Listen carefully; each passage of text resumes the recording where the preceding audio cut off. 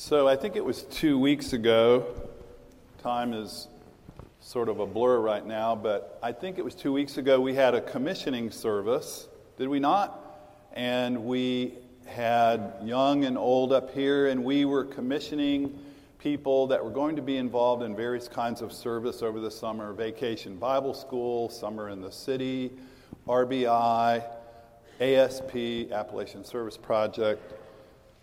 Maybe we should, I don't know if we should have commissioned the painters that are going to be doing art painting with Dale. And, I don't know, there's probably others. I don't know if I included everyone, but we did a lot of commissioning, and it made me realize all the different ways that we look to give back to each other and to the community. And really, when I think about you, and I bet when you think about this church, one of the things that maybe would describe us is we are a giving people. We have a lot to give, and we give a lot. We support a lot of different missions.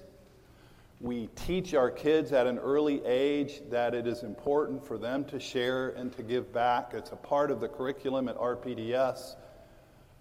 And so it's a value here, and it is put into action. It has been for decades. It's a part of our budget. It's a part of our way of being together, giving, sharing in different ways. We do it not just in the summer, but all year. And it's in a way, it's something that I think many of us take pride in. And yet, when I look at myself, I don't think I'm very good at giving. When I think about my real motives, when I think about my capacity to give, sometimes I realize how much I withhold.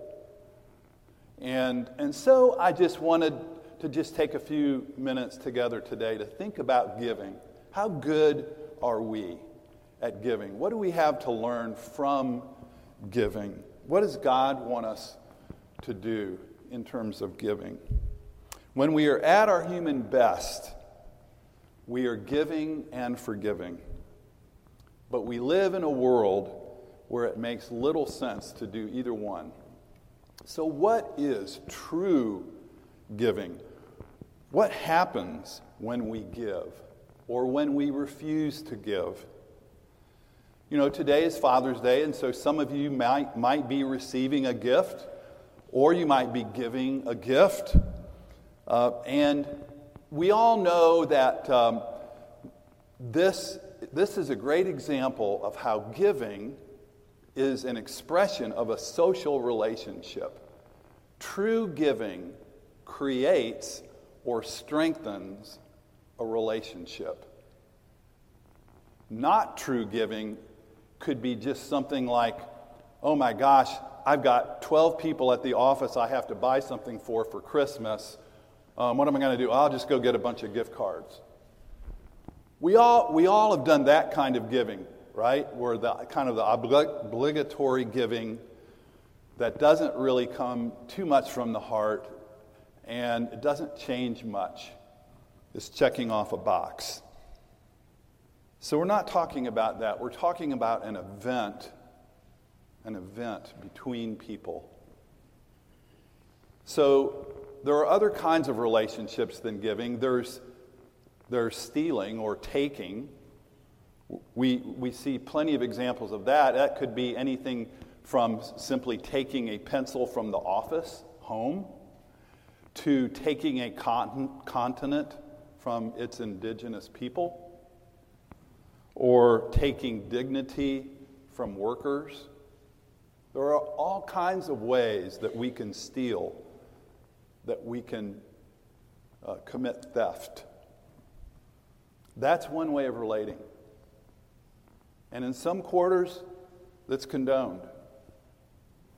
There's another way. It's the way of exchange or sales. Giving to get something. We're very familiar with that. We all do that. We learn to do that at an early age.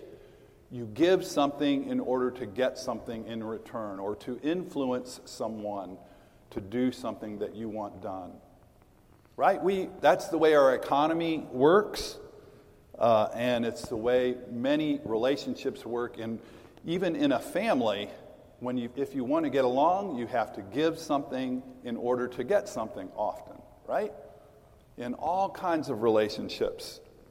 Guys, if you're trying to impress a girl, you may hold the car door open for her, right?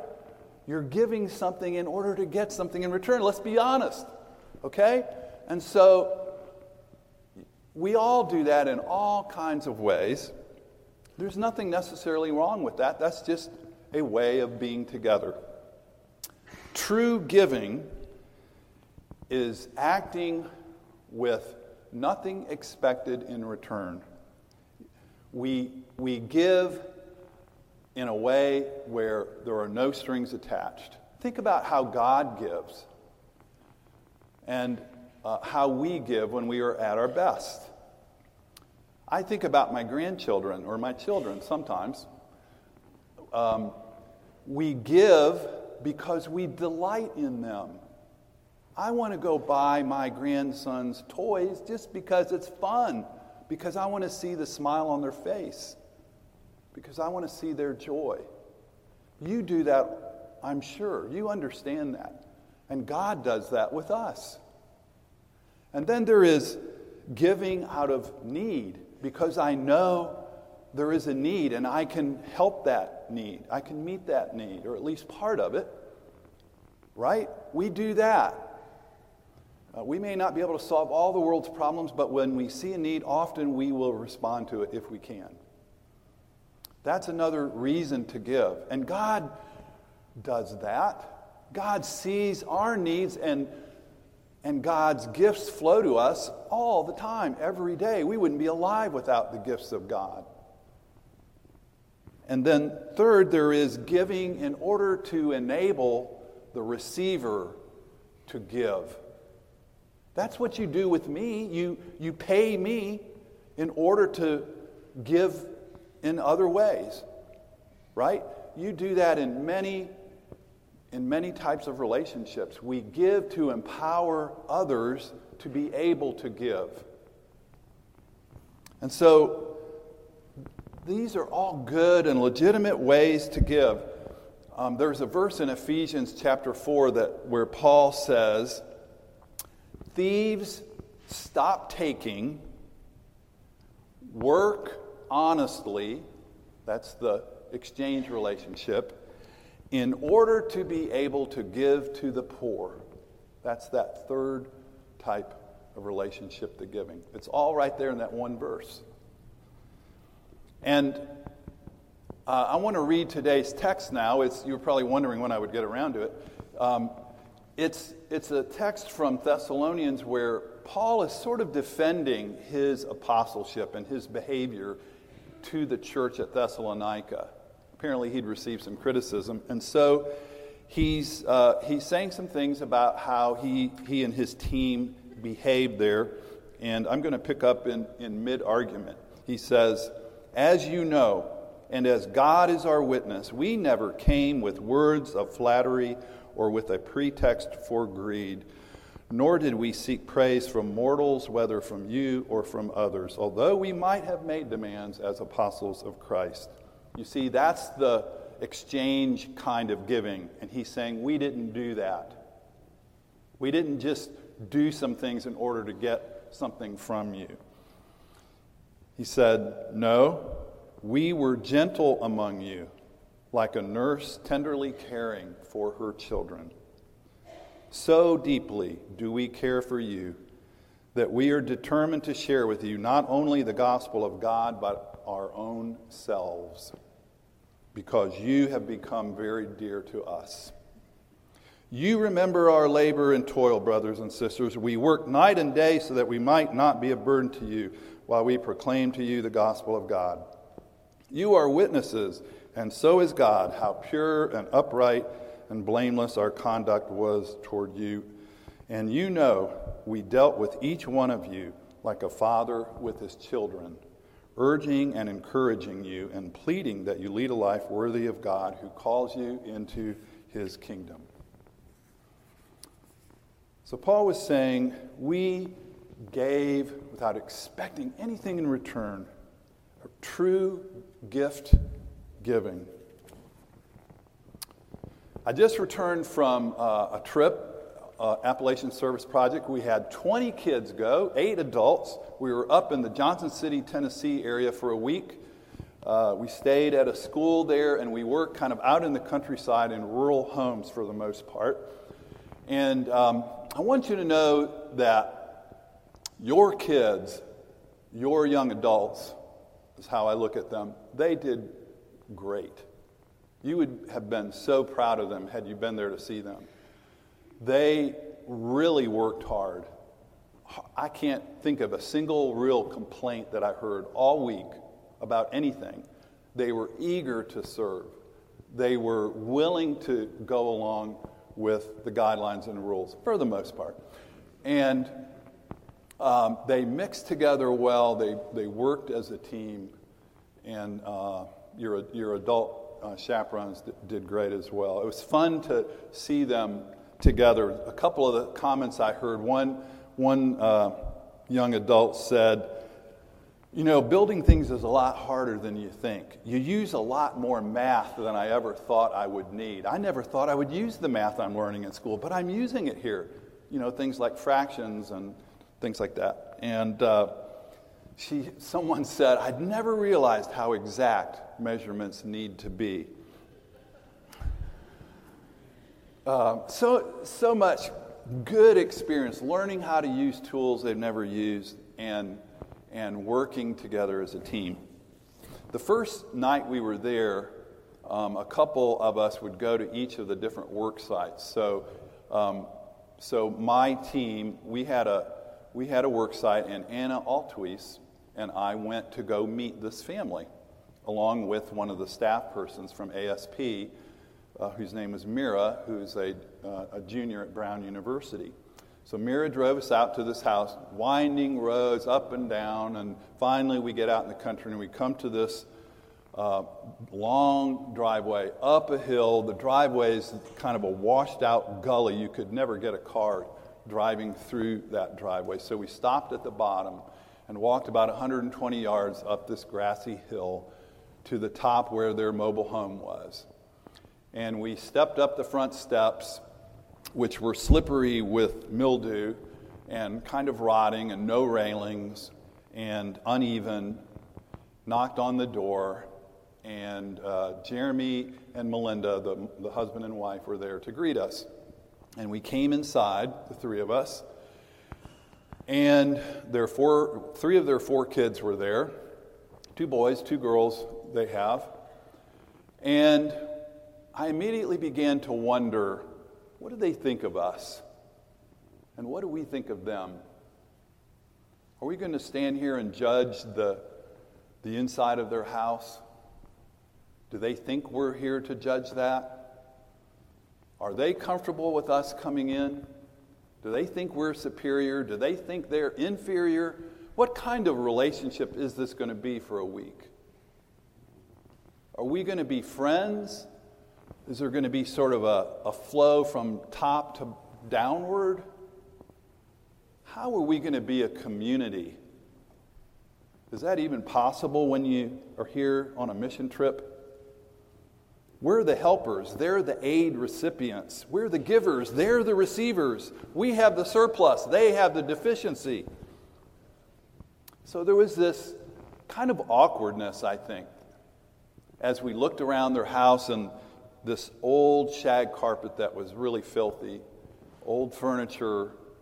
Some parts of the house had plywood floors or linoleum, or it was all a mixed up mess. Obviously, it had water damage, part of what would need fixing. And so that was sort of the first impression. Even in just the first few seconds, I wondered what they were thinking, and they probably wondered what I was thinking. Have you ever been in that position as a giver? God is the first giver.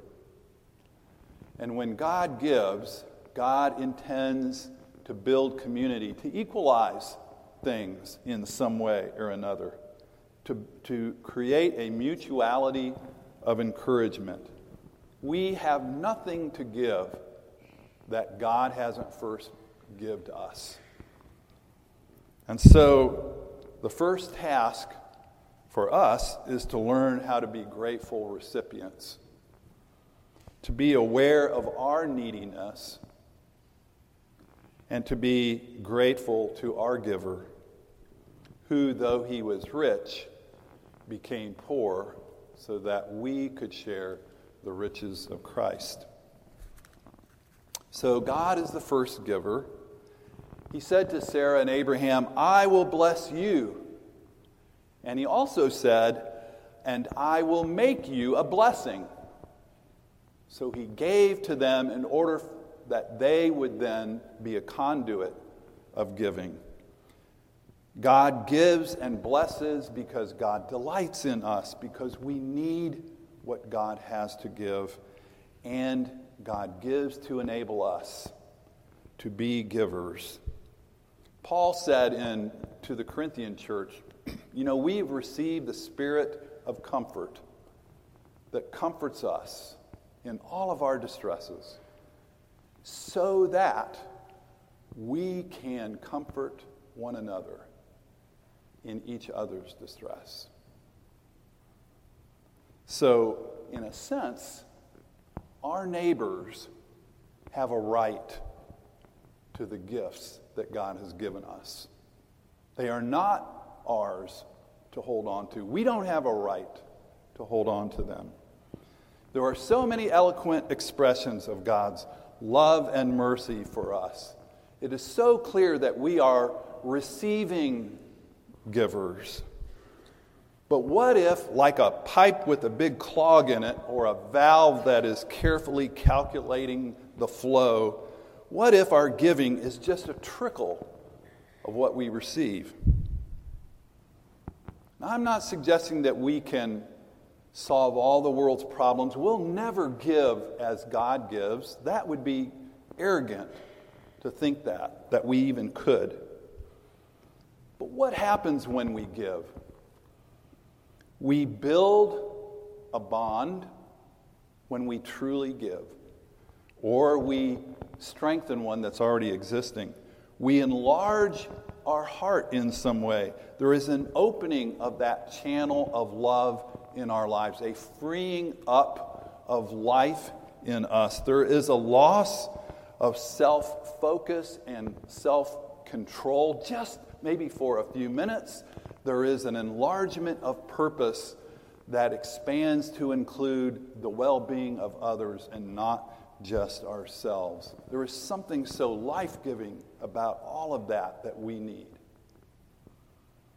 On the other hand, ungrateful givers measure the worthiness of their recipients and inspect the causes of their need. I was surely thinking about that when I entered that mobile home. Why isn't this able-bodied 37-year-old man fixing his floors? I know he's got 4 kids. I know he's got a night shift job, but he's lived in this house for 13 years. Why hasn't he done more?